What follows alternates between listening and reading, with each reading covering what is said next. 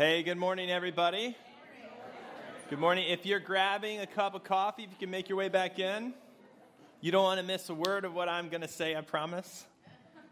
I had an experience just last weekend. I was at an outdoor festival, and I was enjoying myself. There were performances. There were people out on the street, just laughing, having a good time eating, lots of food trucks. And I was just enjoying the weather, enjoying being out there. And there were people everywhere. There were vendors. And there was also a group that was handing out pieces of paper. And I was like, oh, all right, well, what's this? So I was given one of these. I don't know that you can see it. See how smiley it is? And what it says is, smile, God loves you. And then there's this big yellow smiley face that became popular in the 80s. You know what I'm talking about here? And I was like, oh, great. It's a beautiful day. It's super sunny. This is like, yes, God does love me. And what a great day to be out. So I thought, well, this is interesting. Let me see what's on the back. So I turned it over, and literally in the middle of the page, in the biggest letters and boldest font on the whole page, I don't expect you to read it because it's small for you, but for me, 2 words stand out to me. And those words are holy hatred. I was like, whoa, okay. All right, well, let me read this. And the full sentence is, God also has a holy hatred for sinners. And I thought, oh, so which side of this card am I supposed to take with me and remember? And which side of this card is true? You know, just a month ago, I was in the park. It was another beautiful day. I think that's the theme of this introduction to this talk. It was beautiful. We were at Clark Park. My wife, Beck, and I were out there with our son and a couple of friends that we have. A couple of friends that aren't church-going folks. They're just our good friends. And they're really great people, and we love to spend time with us. They're a couple of our best friends. And we're hanging out at the park. It's sunny. It's beautiful. And then there's this music playing. And lo and behold, it's like gospel music. I was like, oh, could this day not get any better? Because already we're having a good time.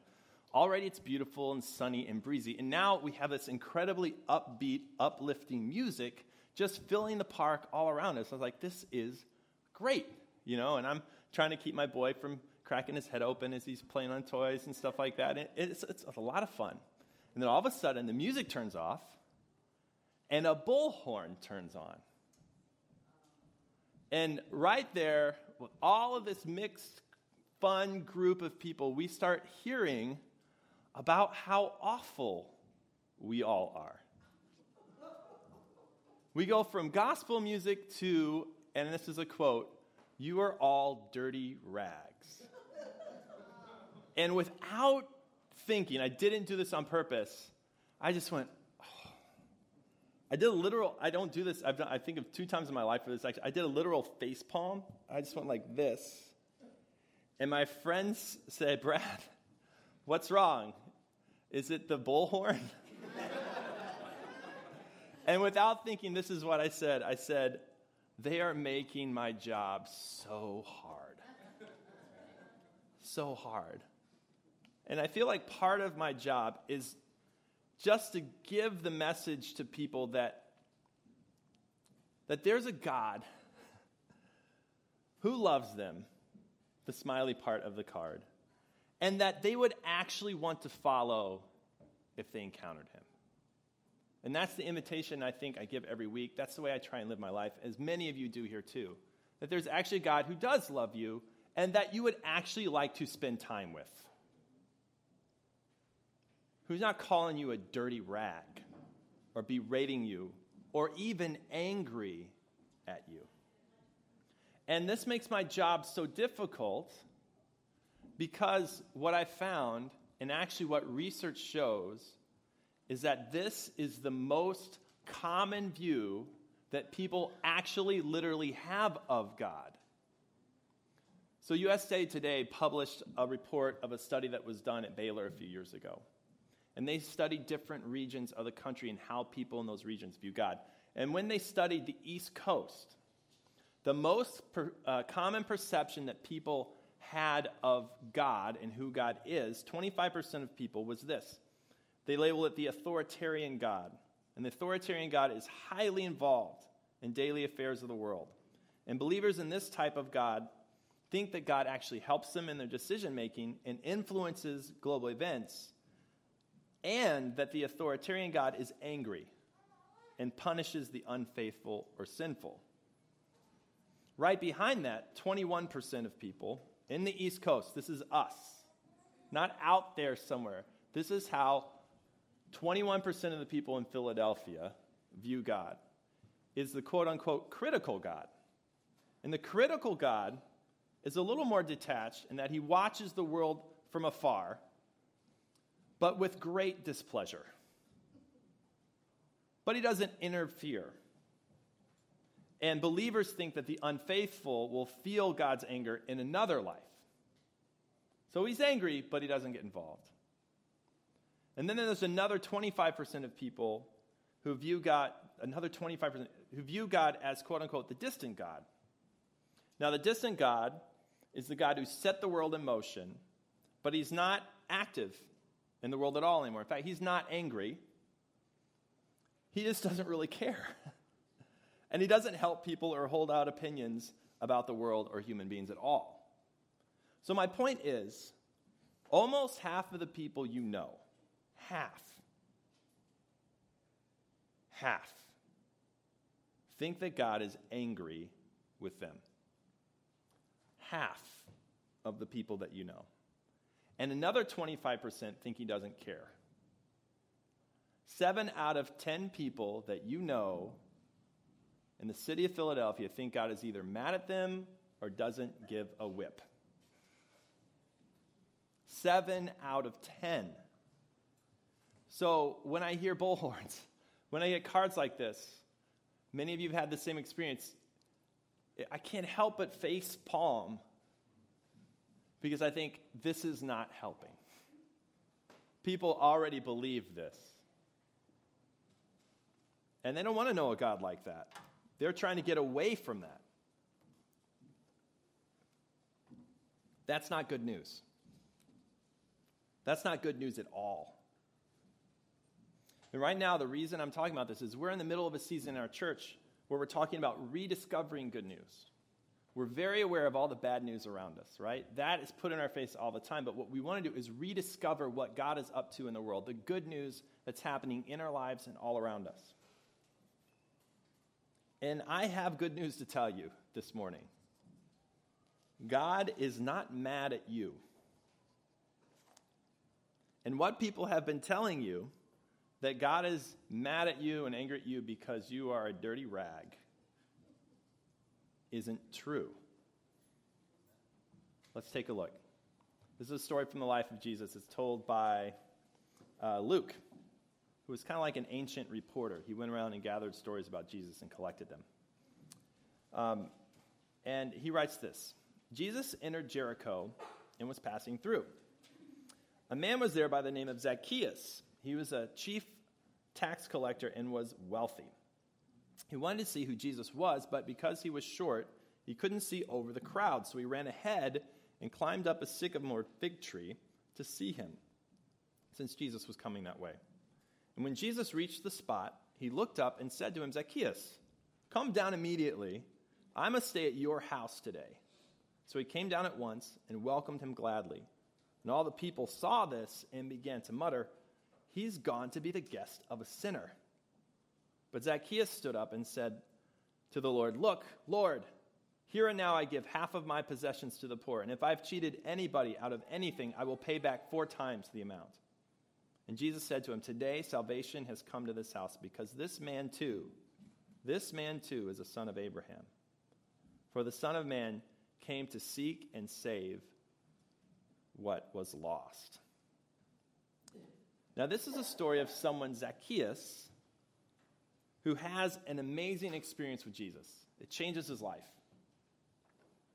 And one of the things that makes this story stand out so much is that Zacchaeus, it seems to have been the least likely person to even engage with Jesus. If God was mad at anyone, if there's anyone in this story that might be compared to a dirty rag, if there was someone to avoid or denigrate or yell at, you would think it would be him. And here's why. You notice it says that he was a tax collector. Many of you maybe know a little bit of this background, but tax collectors in first century Palestine were despised. Now, I don't know anybody in this room probably who's really excited about tax collectors in general, but in that day, it had several layers of meaning. First of all, tax collectors collected taxes. All right, there's that. But they didn't collect taxes for local governments. They collected taxes for an occupying regime, the Romans. So they were collecting taxes for a foreign government, and as a result, they were viewed as traitors to their people. On top of that, many of them, as Zacchaeus you'll notice, got rich by over-collecting because they could. They were the ultimate scourge of the day for the Israeli people. They were despised and avoided and hated, and Zacchaeus was the chief tax collector. So if there's a person who might be compared to a dirty rag in the story, it's Zacchaeus. Or if there's a person who might actually think of himself that way, it's probably Zacchaeus. Or if there's someone who might be a sinner that God would actually hate, maybe it's Zacchaeus. But his experience was very different from distance or wrath. So if he was from Philadelphia and he had a 70% chance of either viewing God as angry or distant, his experience and his expectations and his mind were blown. The theological explanation for what he experienced is a simple term. It's grace.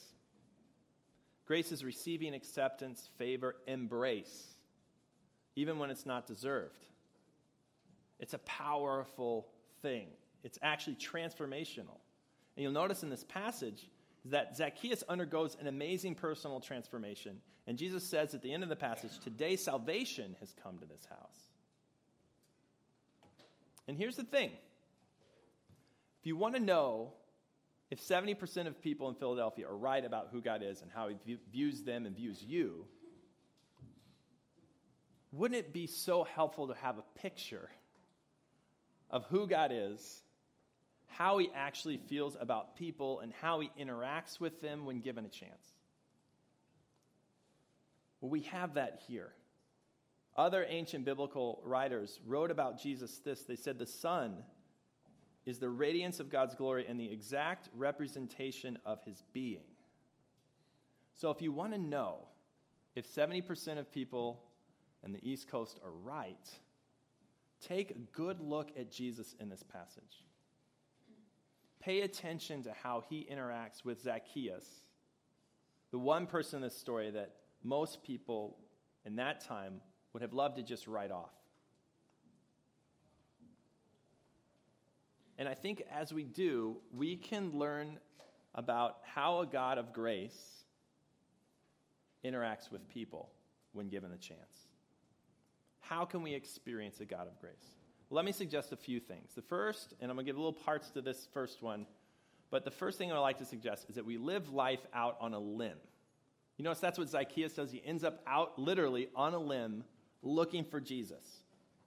Well, how do you end up out on a limb like that? Well, I think there's a few things that generally have to happen. First, you have to hope for something good, right? It sounds simple. It's not so easy to do. But in verse 2, it says, a man was there by the name of Zacchaeus. He was a chief tax collector and was wealthy, and he wanted to see who Jesus was. Because he was short, he could not see over the crowd, so he ran ahead, climbed a sycamore fig tree to see him, since Jesus was coming his way. Now, this might just sound like a super practical action, and it is. Climbing a tree so that you can see makes sense if you're a short guy and you can't see over the crowds. But I think it's more than that. I think it's important to realize what an incredibly undignified move this is for Zacchaeus. Can you imagine the mayor of Philadelphia in his suit, in his tie, in his loafers or whatever he's wearing, climbing up a tree to try and see what's happening or what's going on? You know, the people who climb trees tend to be children, right? Climbing a tree is really something that really, mostly, only children do. And that's the point. At one point, Jesus says this. He says, "Let the little children come to me, and do not hinder them, for the kingdom of heaven belongs to such as these." In another place, Jesus just comes out and says, "Truly I tell you, unless you change and become like little children, you will never enter the kingdom of heaven." Last week he said, this whole season of our church, this whole season we're trying to discover what good news is and is around us, is about the kingdom of God or the kingdom of heaven. Because Jesus came and said, this is the good news that he was preaching. Jesus here is saying, if you want to enter that, if you want to experience that, if you want that to be the realm that you live in and experience and breathe in and breathe out, you have to become like a little child. Now, I think there's all kinds of implications for that. That's another sermon about what it means to become like a child. But I think one thing that it certainly means is fighting for and holding on to a sense of wonder, an expectation of good things, hope for something better. There must be something good here. And I think Zacchaeus runs ahead and climbs a tree like a child because there is in him an expectation of something good to come from it. And that limits his inhibitions. It gets him over the hump of being dignified. And he climbs up in the tree. Let's be honest. And part of the reason we're doing this series, there are lots of reasons to be cynical. Lots of reasons. You don't have to work very hard to find a reason to be cynical. And if God is so far away, if he's disinterested, or if he's angry, there isn't much reason to put yourself out there on a limb. To maybe look a little stupid sometimes, to hope for a good response, to risk rejection. But the idea of a God of grace, who not just gives, but who gives good things, encourages somewhere in his soul, I think, Zacchaeus to climb up in that tree and look like a bit of a fool.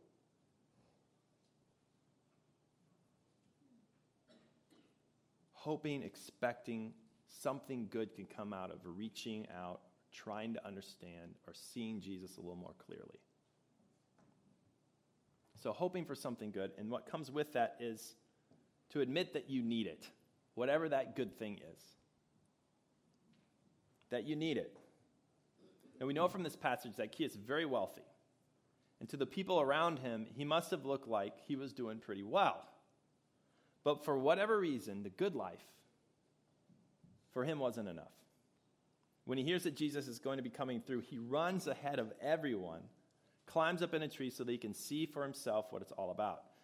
You know, if we have everything we need, I mean, really, what is the point of taking a second look at Jesus, trying to learn more? And honestly, I think we spend so much time building our defenses up. You know, once we get hurt, experience some sort of rejection, we build those walls even higher and higher and stronger and stronger. And we project that we have all that we need. Yeah? But freedom and salvation and peace come in taking the walls down, because it takes so much energy to keep them up. The walls control you. They don't protect you. And that's where openness to God and others can really begin, when the walls come down, when we admit that we don't have all that we need, when we look for something good outside of ourselves. And if we want to, hopefully, continually connect to or experience a God of grace, we have to have some sense of very present need in our lives. And the idea of grace entails one person giving to another. If we have it all, we don't need grace. And if you don't need grace, it's very difficult, in my experience, to actually relate to God. It's hard to have a peer relationship. But if we're in some sort of connection with the good that's available to us and our need of that good, there's a place to start. There's an openness. But that in itself certainly isn't easy. And sometimes I think it's fair to say that a lot of things can get in the way of experiencing a God of grace. Things that tempt us to put the walls up. But here's what I'd like to suggest and hope that every person in this room could do, and that would be to persevere through whatever muck or mire, whatever disappointments, whatever bullhorns shout at you. To persevere through it. This is worth it. We mentioned earlier that Zacchaeus' profession made him very unpopular, to say the least.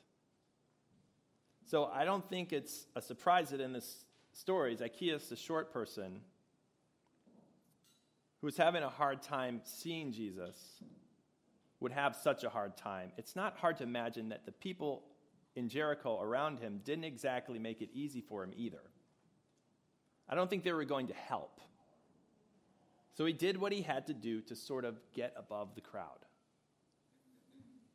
If you really want to encounter God, and I'm assuming if you're here that there's at least some part of you, if not a huge part of you, that does want to meet God and interact with God and experience the reality of God. There are going to be some really legitimate reasons to quit. You may experience some tragedy in your life, some significant tragedy. An illness to someone close to you, the end of a relationship. Or maybe religious people or experiences may give you a reason to disavow faith completely or write it off. I think this is what happens to Zacchaeus in this story. He has plenty of reasons just to stop. Think about it. Think about this. Why do you think Jesus even noticed him? Now, okay, this is Jesus. You read the stories of Jesus. Sometimes he has these prophetic experiences where he knows who people are because it's shown to him by the Spirit of God, right? So maybe that happens here. But I wonder if it wasn't that the people around Zacchaeus were talking about him. There's that lowlife. There's that no-good tax collector, Zacchaeus, up in a tree like a fool. Can you believe it? What a jerk. God will show him. I think I cleaned it up a little bit. I think they might have been saying other things.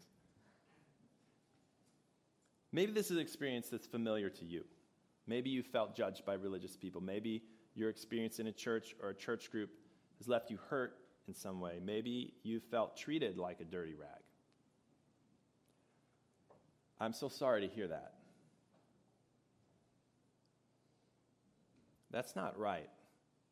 And that's not the picture we see of Jesus in this passage. And I wasn't there, but I am a pastor. And just as a representative of pastors and churches in general, I'm sorry and I apologize. I apologize. What you've experienced is not the heart of God. And sometimes, and I'm sorry for this, it makes it more difficult. And you may have to get above the crowd. Zacchaeus doesn't let the crowd keep him from seeing Jesus, and he ends up not only experiencing him, but even experiencing an amazing community surrounding him.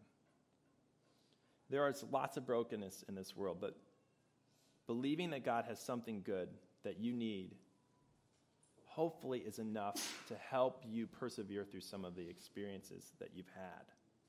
Because on the other side is transformation. And I think transformation can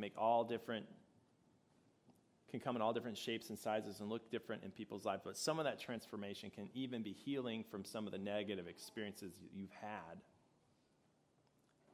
that are the very challenges that keep you tentative about really engaging with Jesus, let alone engaging with the community of faith.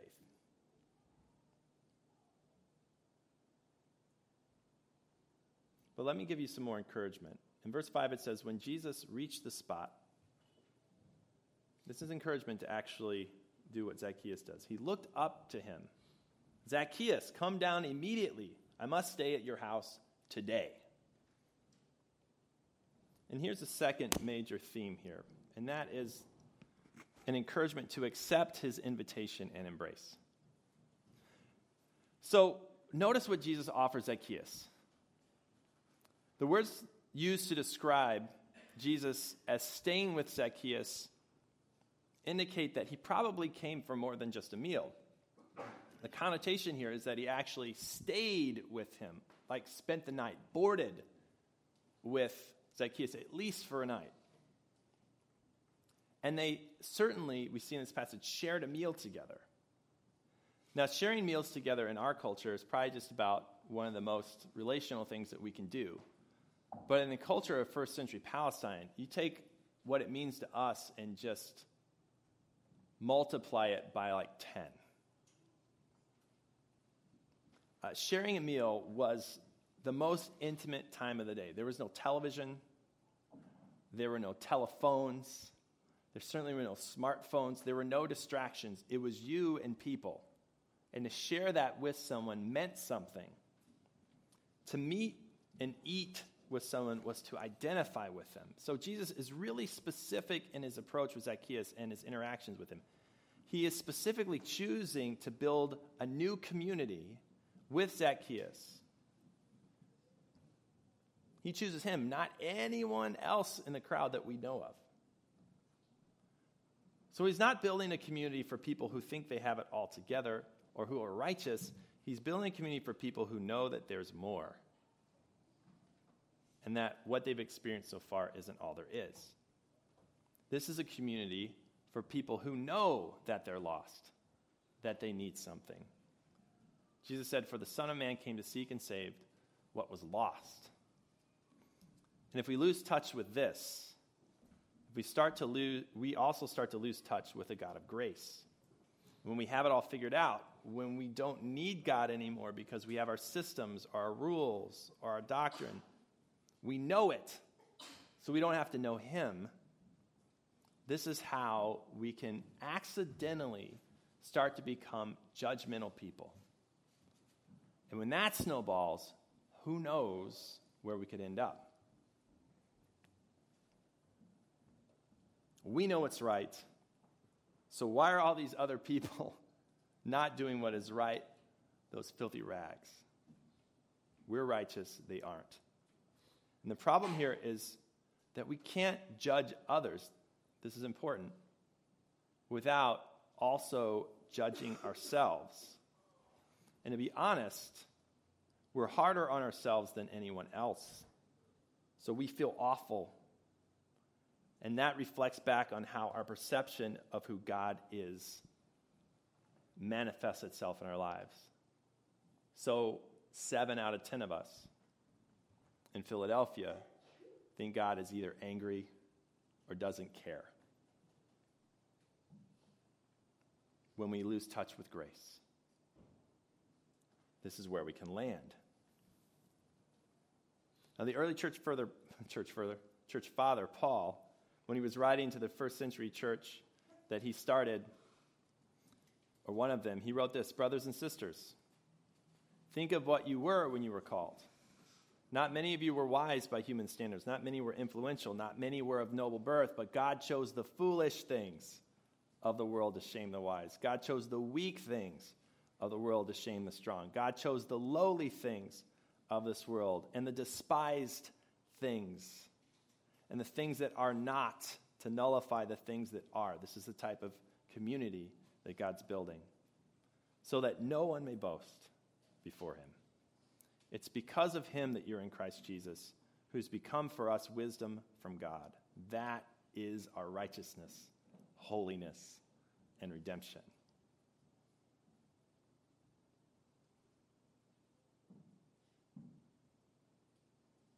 And this type of understanding, this remembrance, this connection, this is where the good stuff happens. This is where we receive grace and where we change. This is a community where those who know their need can gather, but it's not a community that stays stuck in old broken patterns. It's a community of continual transformation. And you see this just in one day with Zacchaeus. And here's how. The opportunity we have is we can let life with Jesus put everything in perspective.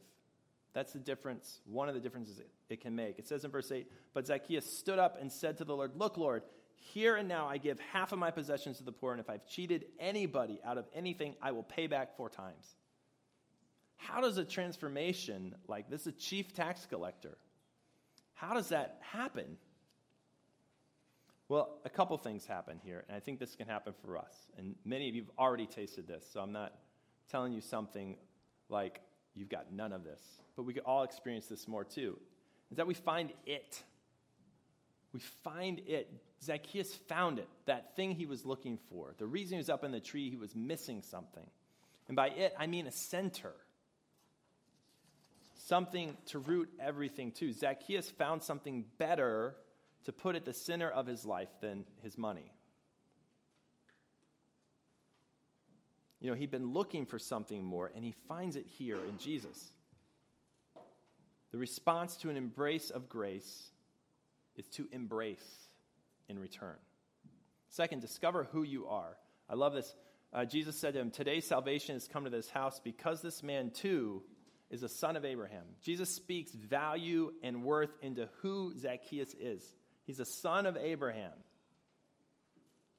And where people have tried to brand Zacchaeus as a sinner, and where he's tried to see himself as wealthy and successful, he receives an identity deeper than either of those. One deeper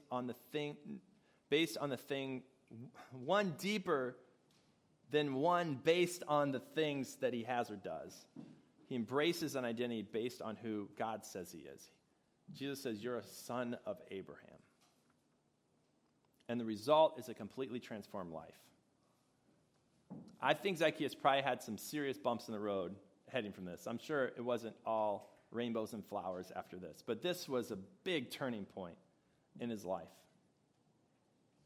And what really inspires change is finding something better than what is destructive in our lives, while at the same time connecting to a deeper sense of personal value. Think about it this way. What is the thing that you just can't beat in your life? Is there a destructive behavior or something?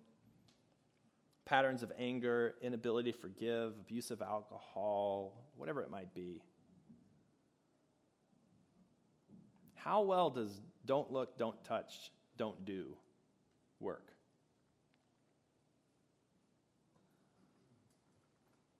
It's not too well. And it's torture. An important key, I think, to overcoming destructive patterns in our lives, there's a bigger discussion here, I get that. But one key is not to focus on our lives on stopping those patterns, but instead to focus on finding something of more value. So instead of just trying to fight something to keep it down or under control, you turn your heart, your minds, your actions towards something better. Zacchaeus doesn't try to stop being greedy. Instead, he embraces Christ. And it's clear that he sees more security, more peace, more value in his growing relationship with Jesus than he does in his former life of amassing wealth. That wasn't working anyway. And he still felt unsettled, even with all of his money. This is what Zacchaeus does. He finds something more valuable in experiencing a God of grace than in hoarding his money. And so money moves out of the center of his life, and Jesus moves in.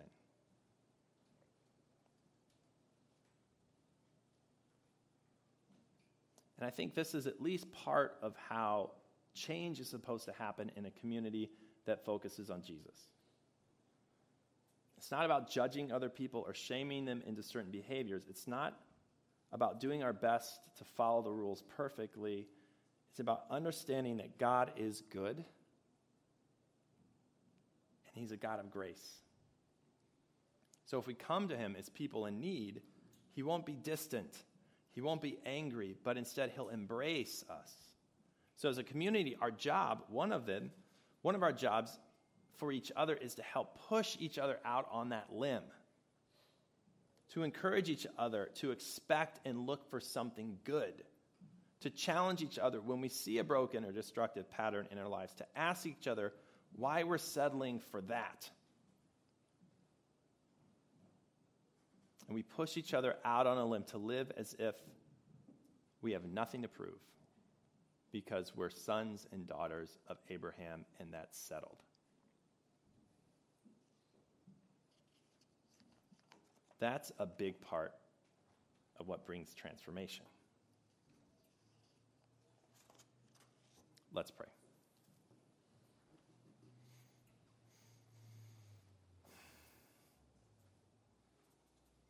God, we know you're not happy about everything in the world. We see stories of Jesus turning over tables when he was angry, and that reflects who you are too. Particularly angry at injustice and abuse and oppression. But that never changes how you feel about us. Thank you.